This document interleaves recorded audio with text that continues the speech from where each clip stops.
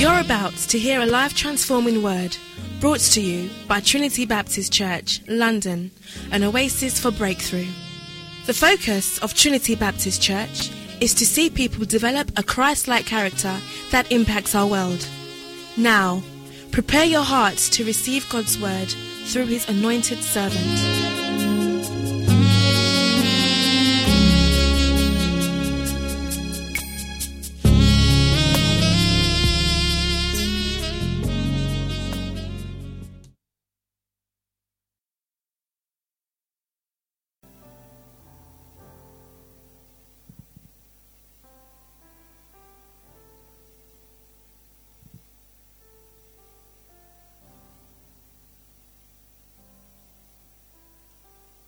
Ecclesiastes chapter 7. I'll be reading the first 4 verses.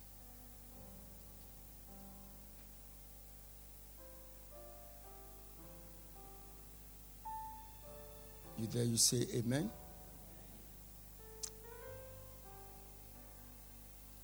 The Bible says a good name is better than precious ointment, and the day of death than the day of one's birth. Better to go to the house of mourning than to go to the house of feasting. For that is the end of all men, and the living will take it to heart. Sorrow is better than laughter, for by a sad countenance the heart is made better. The heart of the wise is in the house of mourning, but the heart of fools is in the house of mirth or feasting. Shall we pray? Eternal Father, what a privilege this morning that we can come before your throne in the knowledge that you are a merciful and a wise God. A God who does all things beautiful in your own time. I honor you that your word is life, your word is anointed, and your word restores and heals. Father, this morning I pray for restoration. I pray for the spirit of encouragement. I pray for the spirit of hope. I pray that in our loss, in our bereavement and pain, we will understand that there is a God who is closer to his people, and that you only do that which is right in your eyes. In the mighty name of Jesus. And God's people shall say, Amen. This morning, from the passage I read, as we join the Sechere family to give thanks to God for the homegoing of their beloved son, I want to share with us a message that I have titled, How Do You Want to be remembered? Ask your neighbor. Or demand an answer. How do you want to be remembered?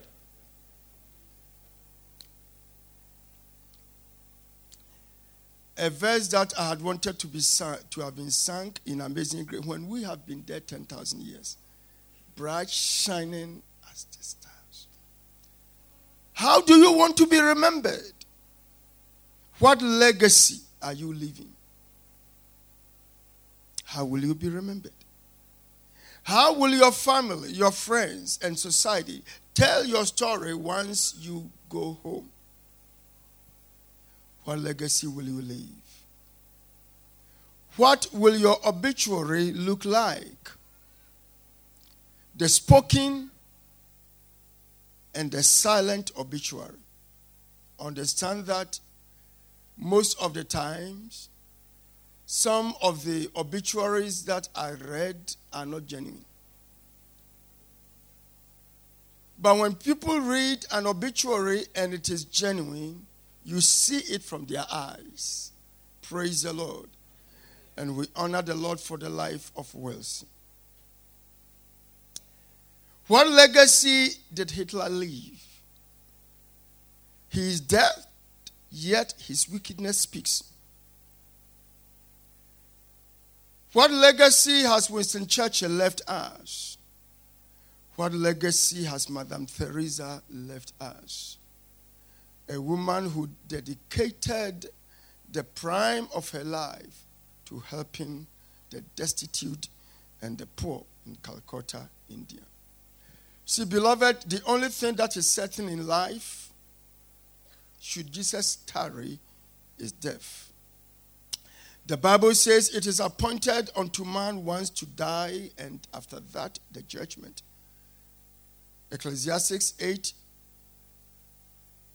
verse 8, the early part says, no one has power over the spirit to retain the spirit, and no man has power in the day of death.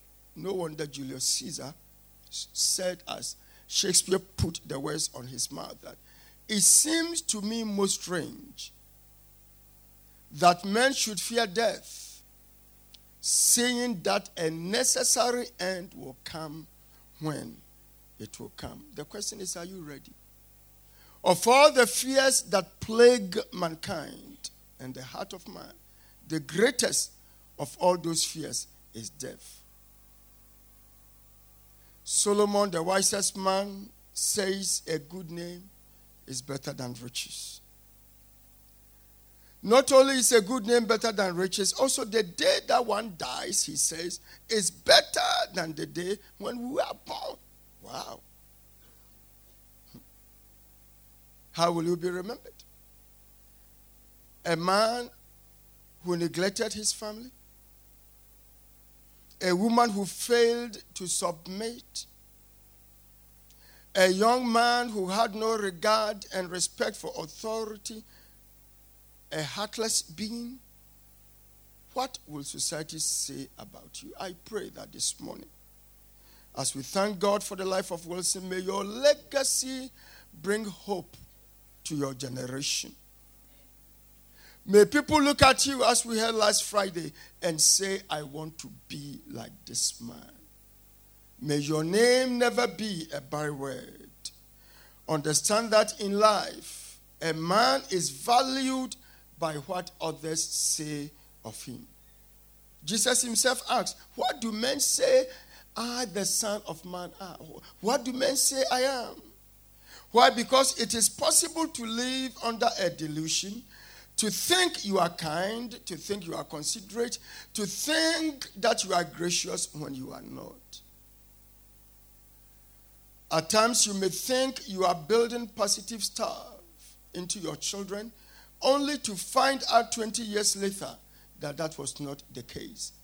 And one thing I love about the children of this nation, especially those born here, is their genuineness and their honesty. They tell you as it is. So last Friday, when I saw about 20 of them gathered together to share a tribute about their cousin, nobody was to tell you there lies a genuine man.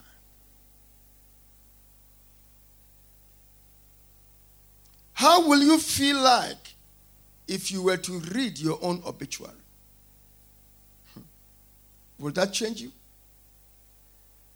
The truth is that in 1988, Alfred Nobel, the inventor of dynamite, awoke to read his own obituary, not only in the newspapers, but also on the media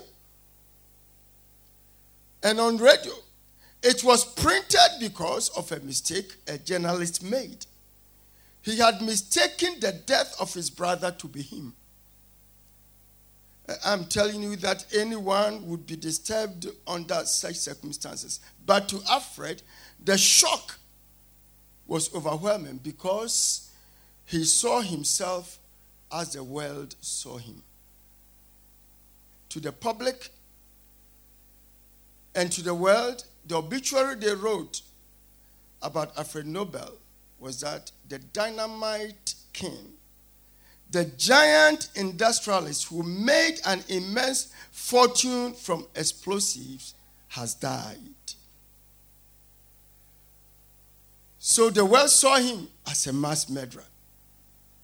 To the public, that was his life. He was seen as a merchant of death. And that was how it was going to be if nothing was done. None of his good intentions were known. How will people know your good intentions if you don't exercise and exhibit them? But for Alfred Nobel, he was going to be known as the merchant of death. So he resolved to solve this by using his fortune for a good cause.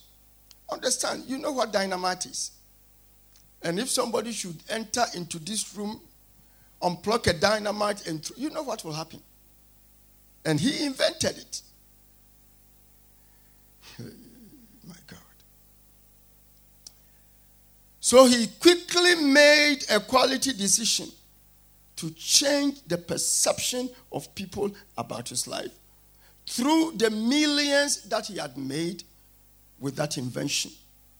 Even though dynamite has helped in the development of the world by breaking down rocks for roads and bridges to be constructed, because others also used it for evil to kill others, that was how he was to be known. But he made a decision to change that.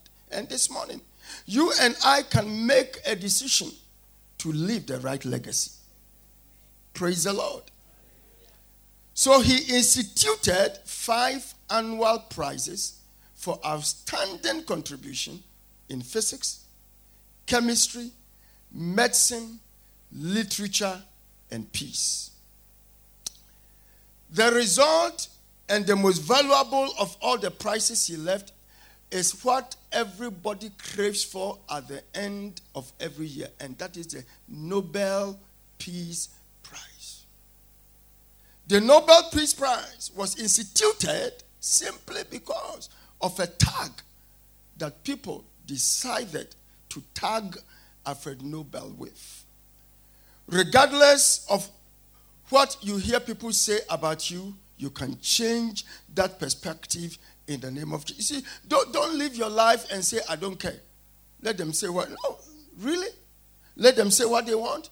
There is no smoke without fire. Not everything they say may be true, but good learners listen. They analyze, they examine, they take the good, they throw that which is not true away, and that which must help them to improve, they take it on board and they improve themselves. James writes and asks a question, what is your life? And says, you are a mist that appears and then vanishes. Another translation says, our life is like a vapor. When a kettle boils and you open it up, you see that vapor that comes out of that kettle. Within seconds, it is gone. It vanishes into thin air. And James says that is how our lives are. You see, beloved, this morning, it is not my intention at all to frighten us about death. It is a subject many of us do not want to hear.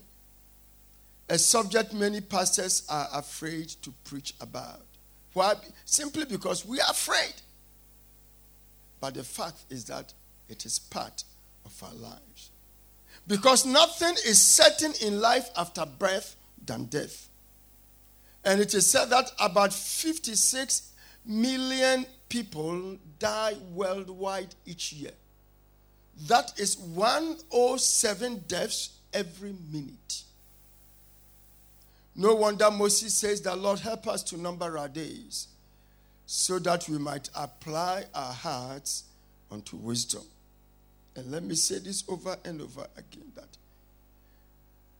at times we fail to count the number of our days. That is why we live our lives anyhow. And some people are living lives of bitterness, some hatred, jealousy. And there are people, all what they want is wealth, money. Hey. If we live to be 70 years, our days on this earth is only 25,550 days. That's all.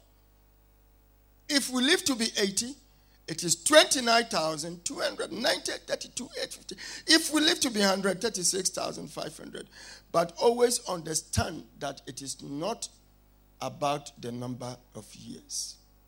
Man has conquered almost everything in life except death. But the truth about death is that death is defeated. And for those of us who have put our faith and trust in Christ, the last thing we should fear is death. That was why the Apostle Paul was bold to say that I'm torn between two things. Either to go to be with the Lord, which is far better, or to be with you and to help you to grow in the Lord. Anybody who has had a glimpse of heaven will tell you that there is nothing on this earth that compares to that beautiful city. The city in which there comes no night. The city where our brother Wilson is now. The city in which the Lamb himself is the light of that city and shines from morning till night. And as we try to answer that question, how do you want to be remembered? Let me begin first by saying that physical death comes to each one of us because we are made to exit this world. Look at the verse 1. The preacher says, a good name is better than precious ointment, and the day of death than the day of one's birth. So the day of death is a day that each one of us one day will face. If Pastor Kingsley lives to be 90 years, whatever years God will give me, the truth is that this is not my home. That is why you and I should never be comfortable on this earth. We will all go, but the question is, how will we go? And if we go, how will we be remembered? Understand that our bodies are like tents. And they wear out, they sag, the joints get weak. No matter how we exercise, a time comes when no amount of vitamins or Siberian ginseng can change that fact. And I'm telling you, these days I wake up on the bed, and a joke I share with my daughters. Anytime I feel, Davina, my hair. Why? Because I'm aging. And the days when I would run at the left full back and chase defenders and run, I can't. And I will not even attempt it. Because our bodies, the Bible tells us, are like tents in Africa. Those that grow to be over 100 years, and when they become very, some of them in broad sunshine, when the sun is hot, they are taken off their mat. The mat is laid outside, and literally they are left in the sun. Why? Because the body has become weak.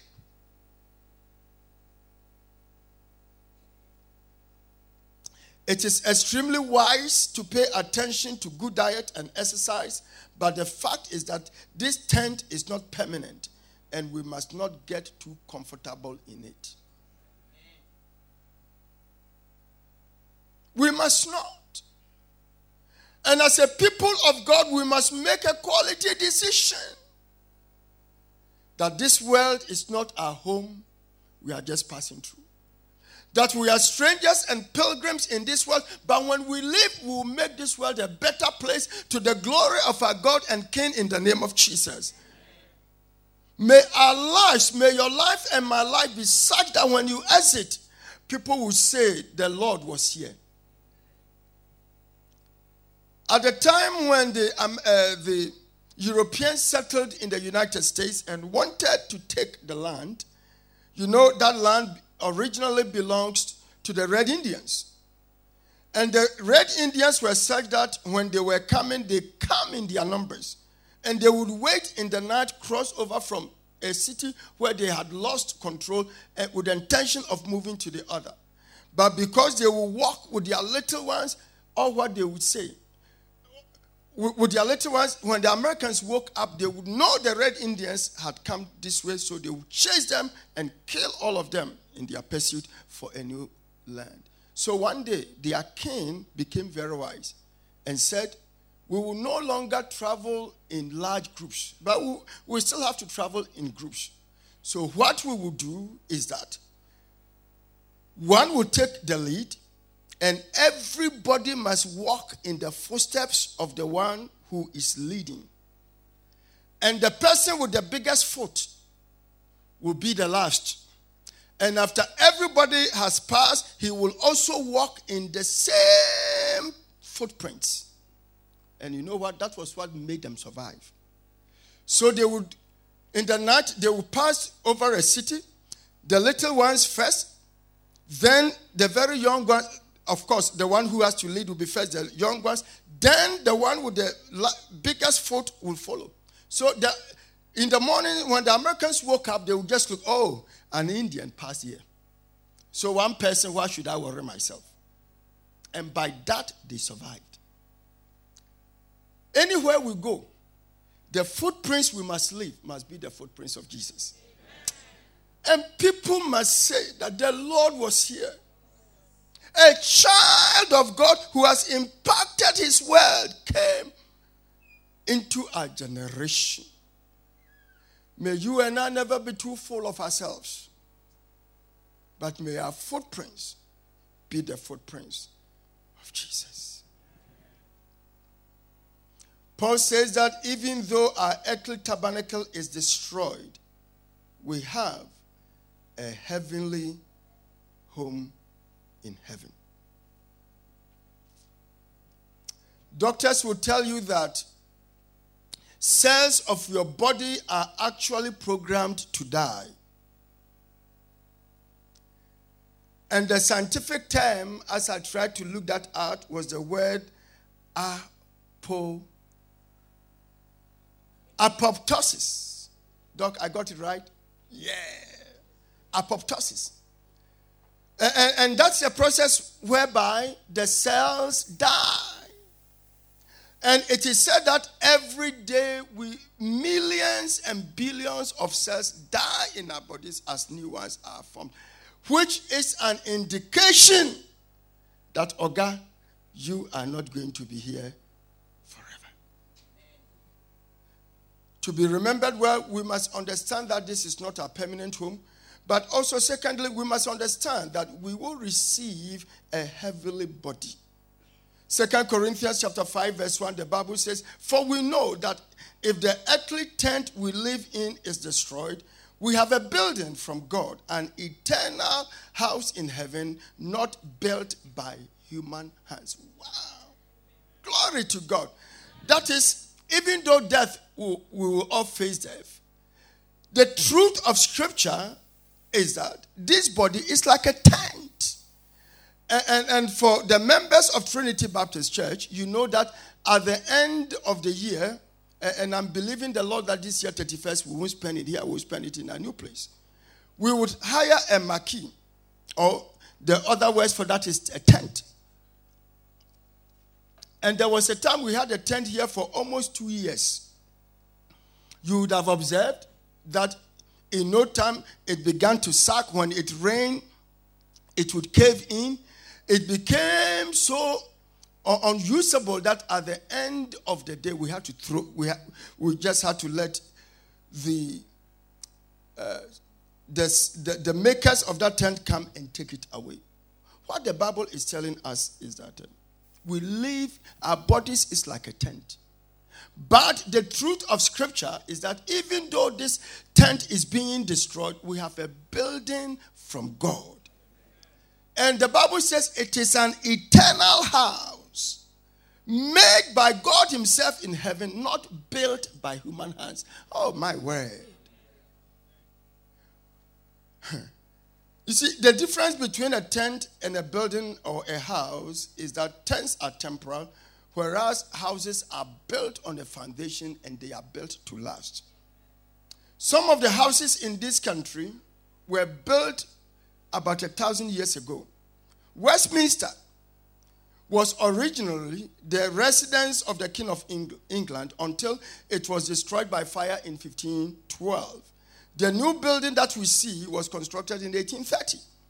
But the Westminster Hall itself, around which the House of Parliament has been built, is over 900 years old.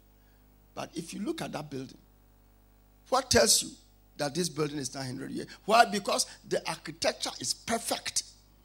You can see the attention that was paid to details. You can see the beauty. You can see the quality of that house. And the Bible says that what we are living in on this earth is temporal. And that God himself is building us a house. Ah, yeah.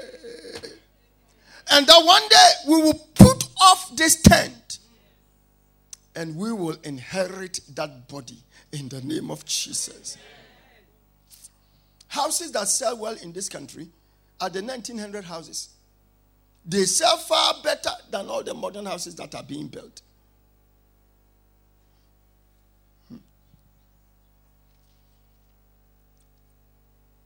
The truth about life is that whichever way we look at it, our stay here is very temporal. And I pray that may no one hearing my voice this morning miss that heavenly house in the name of Jesus. Why? We will be given that house so that we can be transported to a place where there will be no more cancer, where there will be no more sickle cells, because that body that will be given unto us is no longer prone to sickness. It is a body, it is a spiritual body, it is a body that moth cannot touch.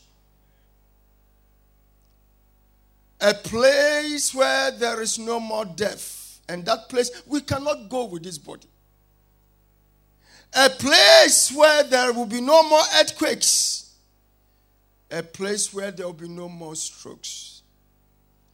Death is a transition for those who have put their trust in Christ.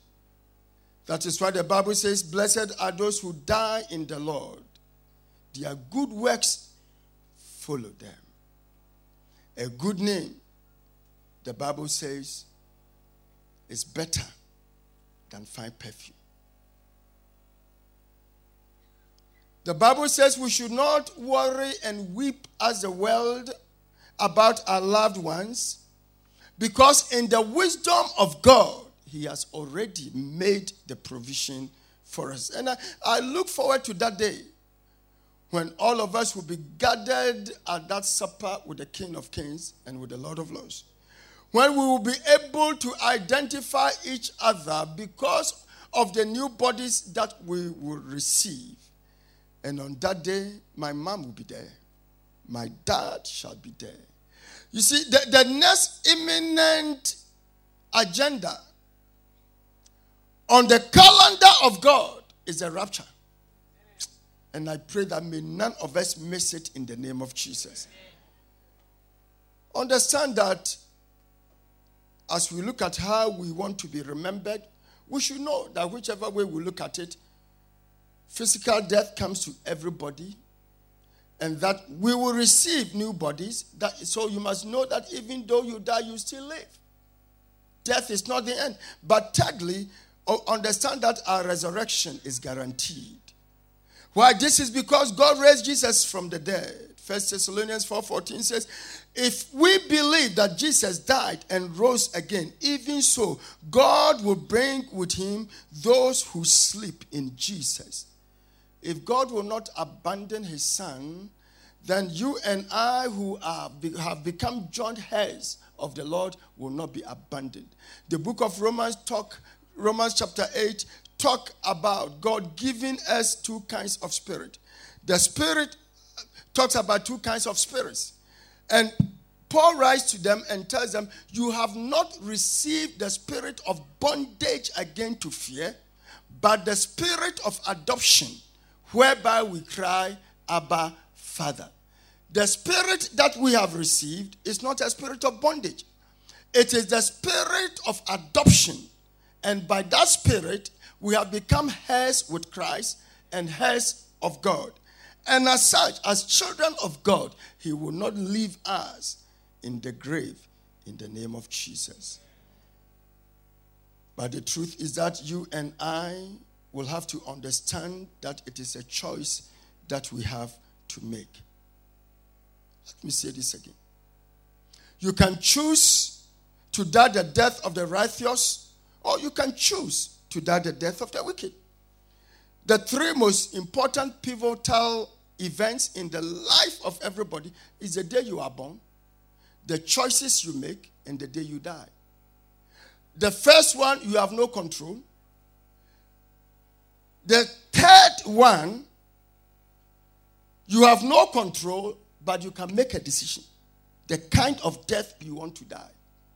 You can choose to die the death of the righteous or to die the death of the ungodly. It's a choice. Therefore, the most important thing in the three most important pivotal events in the life of everybody are the choices we make. No wonder God says, I put before you life and death, but choose life that you might live. It's a choice. You can choose to treat your wife well. You can choose to be a wife beater. You can choose to say the right words to a woman that will make her feel like a queen. You can choose to talk to a woman like a piece of rag. You can choose to talk to your husband and make him feel he is the queen, the king of England. Or you can walk over him as an nonentity. It's a choice. Your profession is a choice. The house you bought is a choice. The car you buy is a choice. The one you marry is a choice. Choices are everything. That is why it is very important also that we understand that life will never be measured by longevity. Life will always be measured by impact and content. Jesus was only 33 years. His impact lives on. John the Baptist was only 33 years. His impact lives on.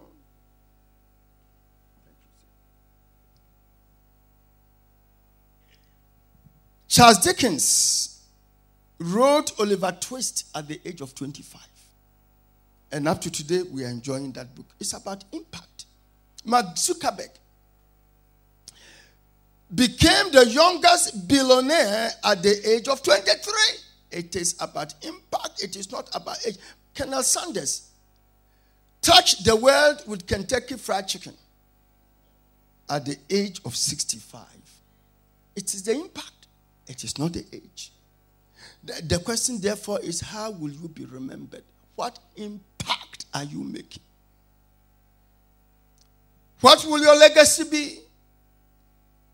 When people talk about you now, and if you are not there, what would they say? What kind of man would they say you are? If your wife talks to her best friends at work as a husband and you are not around, how will she describe you to her best friends? If you are not at home and your children are talking about you, what kind of man would they say you are? We should not be deceived. The man who your children hear the sound of the horn of your car or the sound of the engine of your, everybody vanishes. The moment you bang the door going out, they start jumping. How will you be remembered? How can I make my life count? Solomon gives us good counsel and says that understand that in life a good name is always better than fine perfume. In other words, the advice he's giving to us is that inner character is more crucial than outer fragrance. It is not the perfume, the Gucci and whatever perfumes we wear but the beauty and the fragrance of our spirits that comes out, that touches our world, that touches our generation, that impacts the life of others. That is what matters. Therefore, he says that a good name. So if you and I are to target for anything on this earth, we must pray that the nature of the goodness of God will come over us. And understand that goodness is a fruit of the Spirit. So we must live our lives so that when the time comes and God calls us, they will say, that man was a good man. I was there. Well, a guy, if I mention the name, many of you will know, Asante New Town. In Kumasi, the guy died. Said, hey! This way somebody said, hey! A trimodin when a year. In other words, wickedness has its end. Wicked! Huh? How will you be remembered?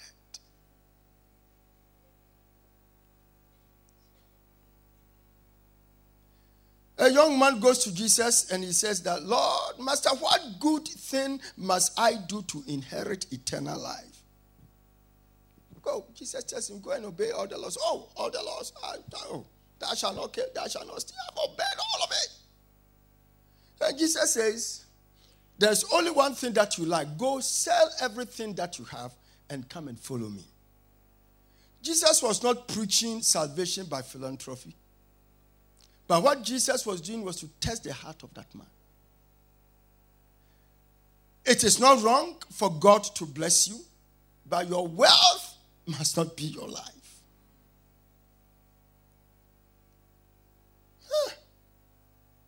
A good name is better than fine perfume. Don't live your life for yourself. Don't live a life of selfishness. But today we give thanks to the Lord for the life of a young man who was a good man. Wilson was a good man because he put Christ above all he did. He understood the secret of how to love your neighbor than yourself. He was a good man because he was also given to hospitality. His home was always open to good people and to his family. He will be remembered for his good works. Why? Because he was a good man, and as a good man, he has touched multitudes at that tender age. Even though Wilson Nanapoku is dead, he still lives on. Why? Because of the life that he touched.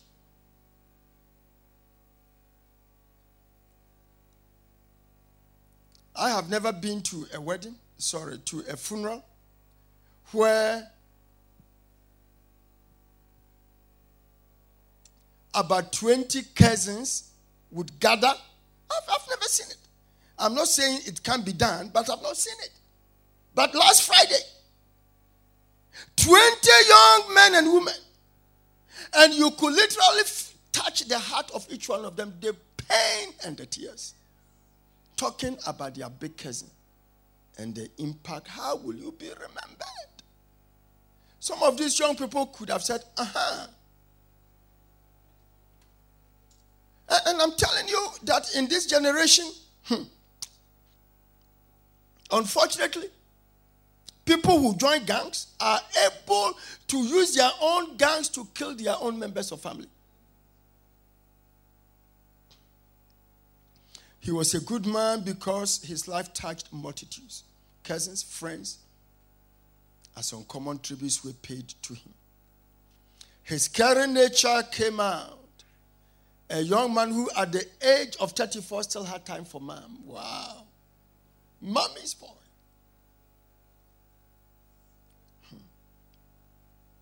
Two young people, as they were about to enter into marriage, made a vow that the first week of their honeymoon, and when they came back, then a month after, they wouldn't want anybody to disturb them. So regardless of whoever came to knock the door, they wouldn't open the door. Hey, what a strange decision. What a shock. Okay, so the week after their honeymoon, they come home. The mom and dad of the young man, the guy, they stand up, look at them. They didn't open the window. A week after, the mother and the dad of the young lady also shows up. They look at each other as they did in the past. They kept on knocking. The young man says, what shall we do? He says, open the door for them. So, a year after,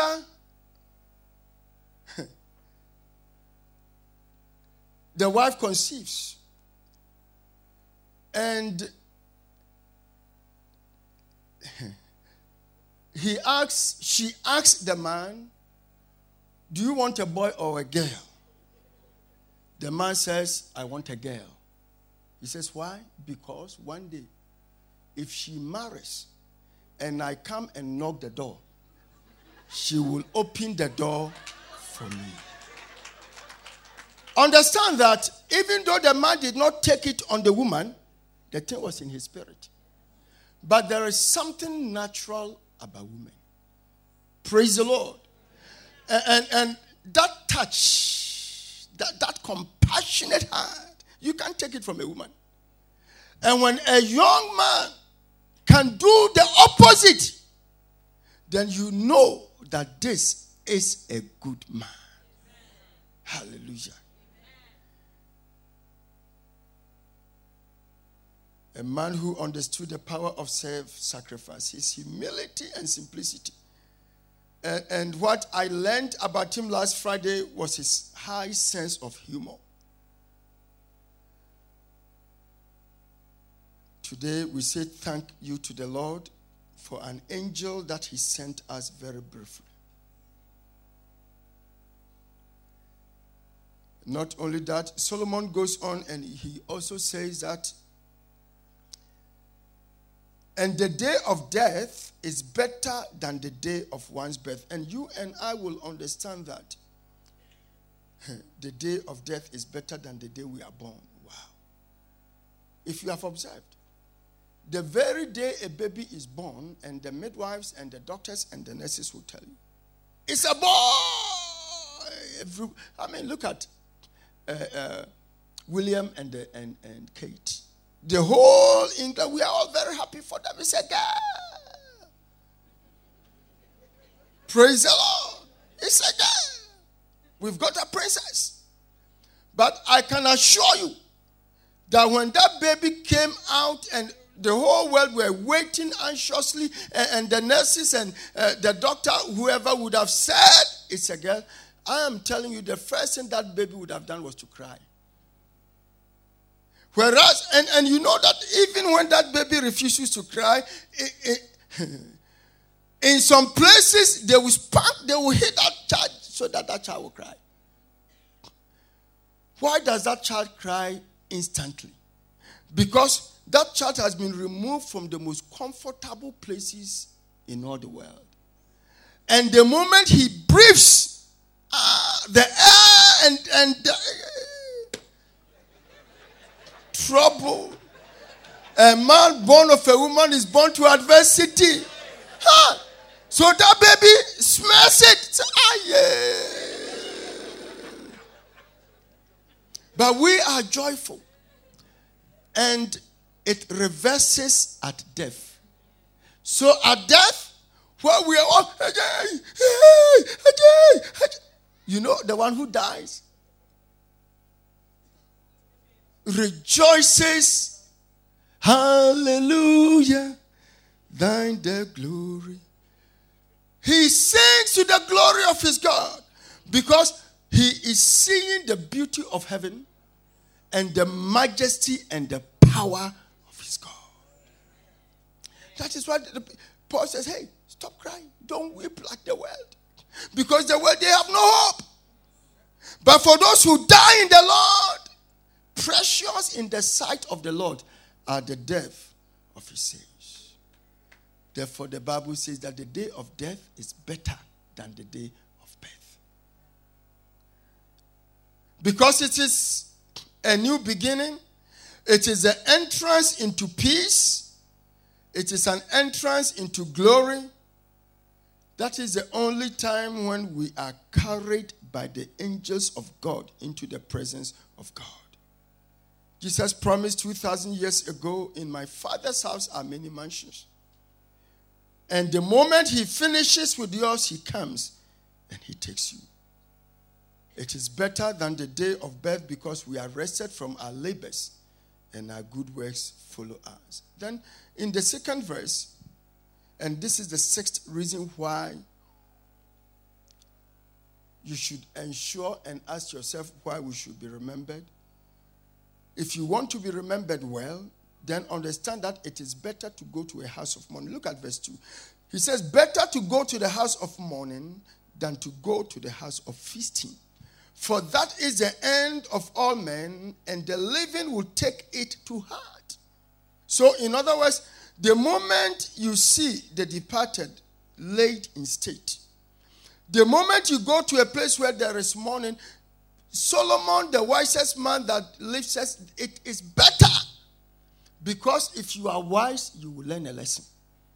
And that lesson is that one day it will be your turn. The reality about what am I living for confronts us. The reality of life confronts us. There is no place to learn a lesson than in the house of mourning. And when you go and you hear the tributes that are being shared, when you go and you see the pain and the weeping of mom and dad, siblings, cousins, uncles, and aunties, and the extended family, that alone should tell you a lesson. You must listen to the things they are saying and ask yourself, had it been me, what would they say? Let me bring this message to a close as we look at the last words of dying men. You understand that the last words of dying people are extremely important. And the mistake many of us do, I believe that when it is your time to go, 90% of the time you will know. And they speak in parables, you know. They just drop words here and there. But they will never tell you. But for many of them, they know. Voltaire. First, let's look at the words of dying unbelievers, people who did not fear God. One of them was Voltaire, the infidel. Listen to what he says. I am abandoned by God and man. I shall go to hell. When he was dying, these were his words. Oh, Christ! Charles IX, King of France, when he was dying, shouted, what blood, what murders, what evil counsels I have followed. I am lost. I see it well. What murders, what blood. You think you kill people for power and you think you go scot-free? You must be kidding. It is appointed unto man once to die, and after that, the judgment. King Saul says, I have played the fool and I have erred exceedingly. Spent all his time bitter. Did not understand why God should promote somebody else apart from him. Thomas Paine said at the end when he was dying, I would give wealth if I had them. If the age of reason had ever been published, oh Lord, help me. Help me. Stay with me. It will be hell to be left alone. Too late. But look, listen to the words of dying Christians. Let's start with Paul. I have fought a good fight. I have finished the course and I have kept. This is a man who knew that every fight that he had to fight, not physical fight, it was the fight of faith. He had fought it. but he had stood. The devil did everything for him to have lost his faith. But he stood tall to the end. So he says, I have fought a good fight.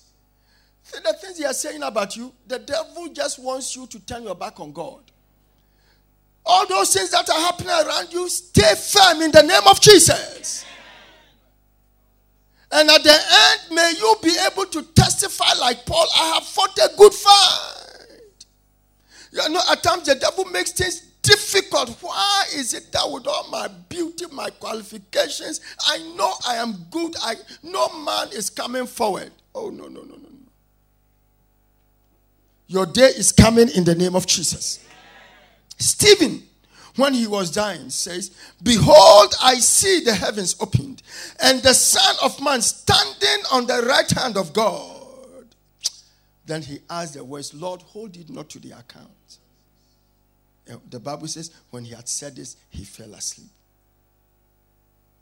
Augustus Toplady, the one who wrote Rock of Ages, died at the age of 38. And when he was dying, he said, what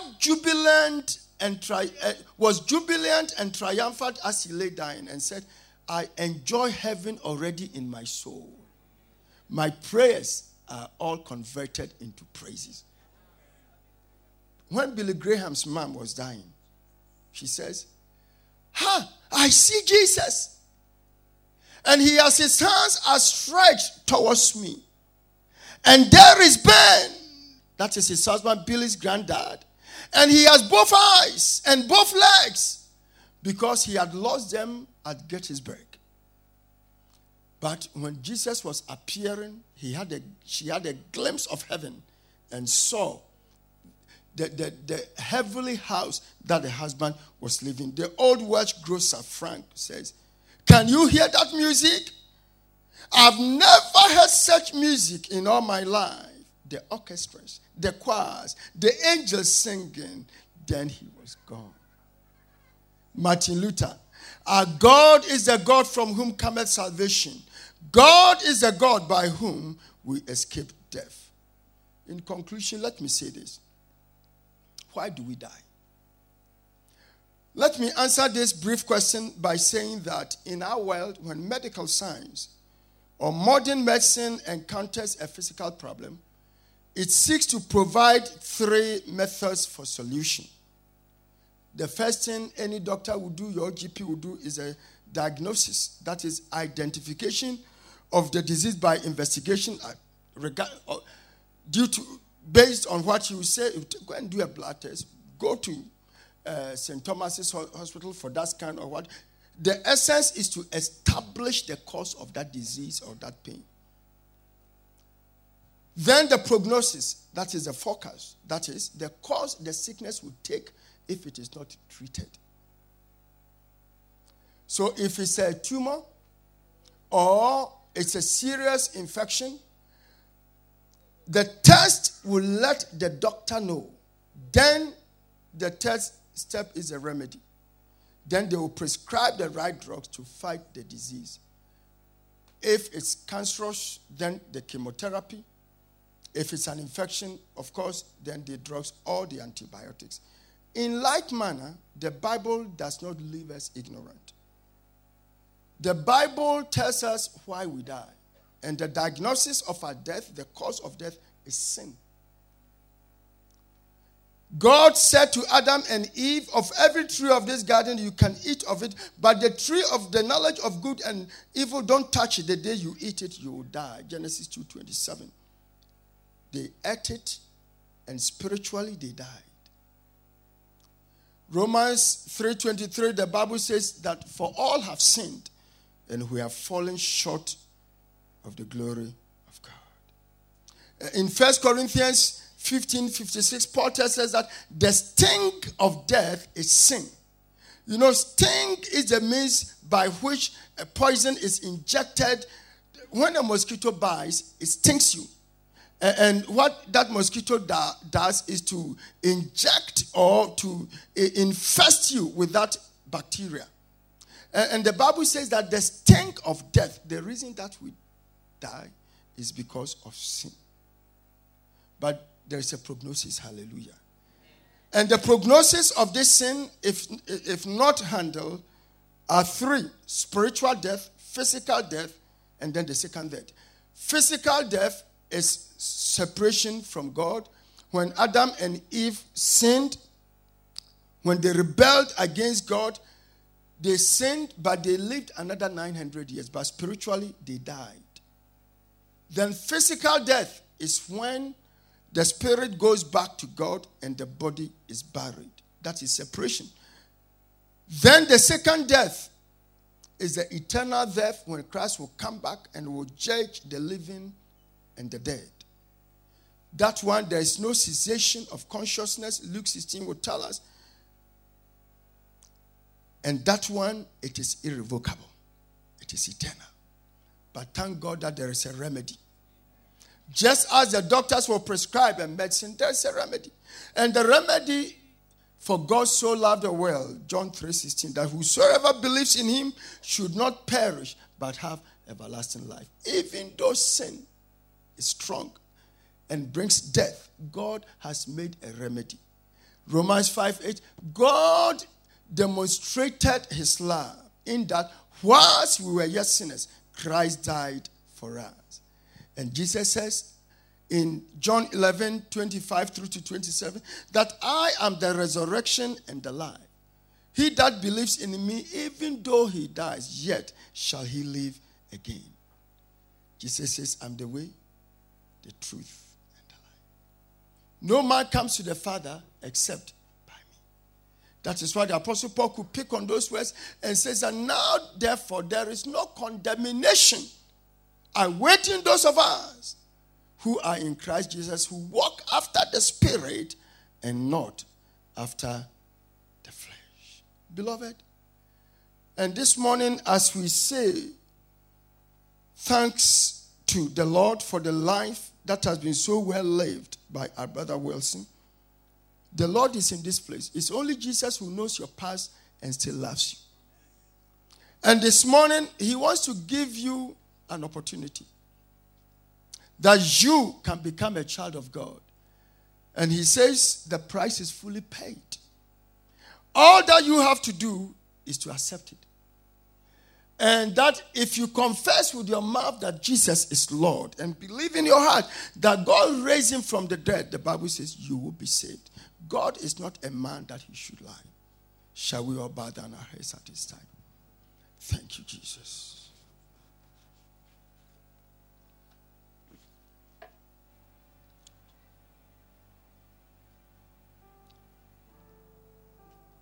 As our heads are bowed, I want you to begin to examine your heart.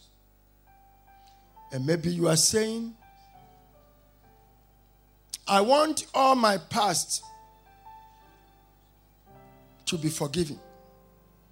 I want the Lord to begin to do something new in my life. I want to be born again. I want Jesus in my life as my personal Lord and my personal Savior. Wherever you are seated, I want to pray with you this morning. I want you to kindly lift your right hand for me gently as every head is bowed. Thank you, my sister. Thank you. Thank you. Thank you. Very gently. Don't be worried about anybody that is around you. And you are saying, I want Jesus in my life.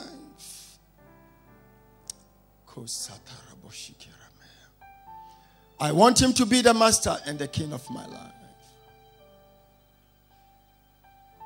Keep that hands up for me.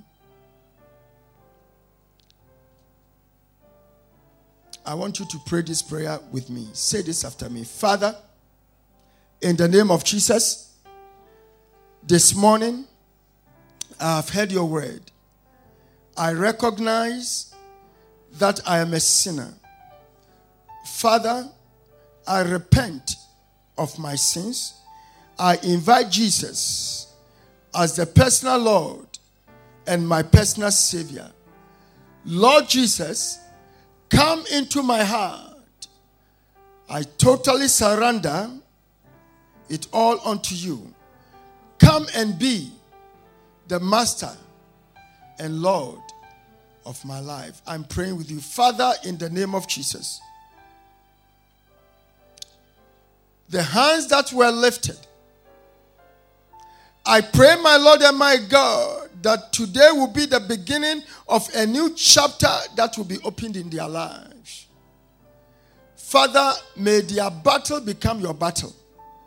May their pain become your pain. May their joy become your joy. Contend with those that shall contend with them, and bless those that shall bless them. Father, do something new in their lives. With every head still bowed, I want all the hands that were lifted, just quickly flick out of your seat. Somebody will have a quick word with you, and you will come and join the service. The service is not ended. Just quickly, if your hand is lifted, just walk out the aisle. Don't feel shy as every head is bowed. Somebody. You've just heard God's Word brought to you by Trinity Baptist Church, London. We pray that this word will impact your life in a tremendous way. You are welcome to share your testimonies, prayer and counseling needs with us. Do visit us or write to us at Trinity Baptist Church, 2 Thornlaw Road, West Norwood, London, SE27 OSA, or call 0208 766 7732. Thank you and remain blessed.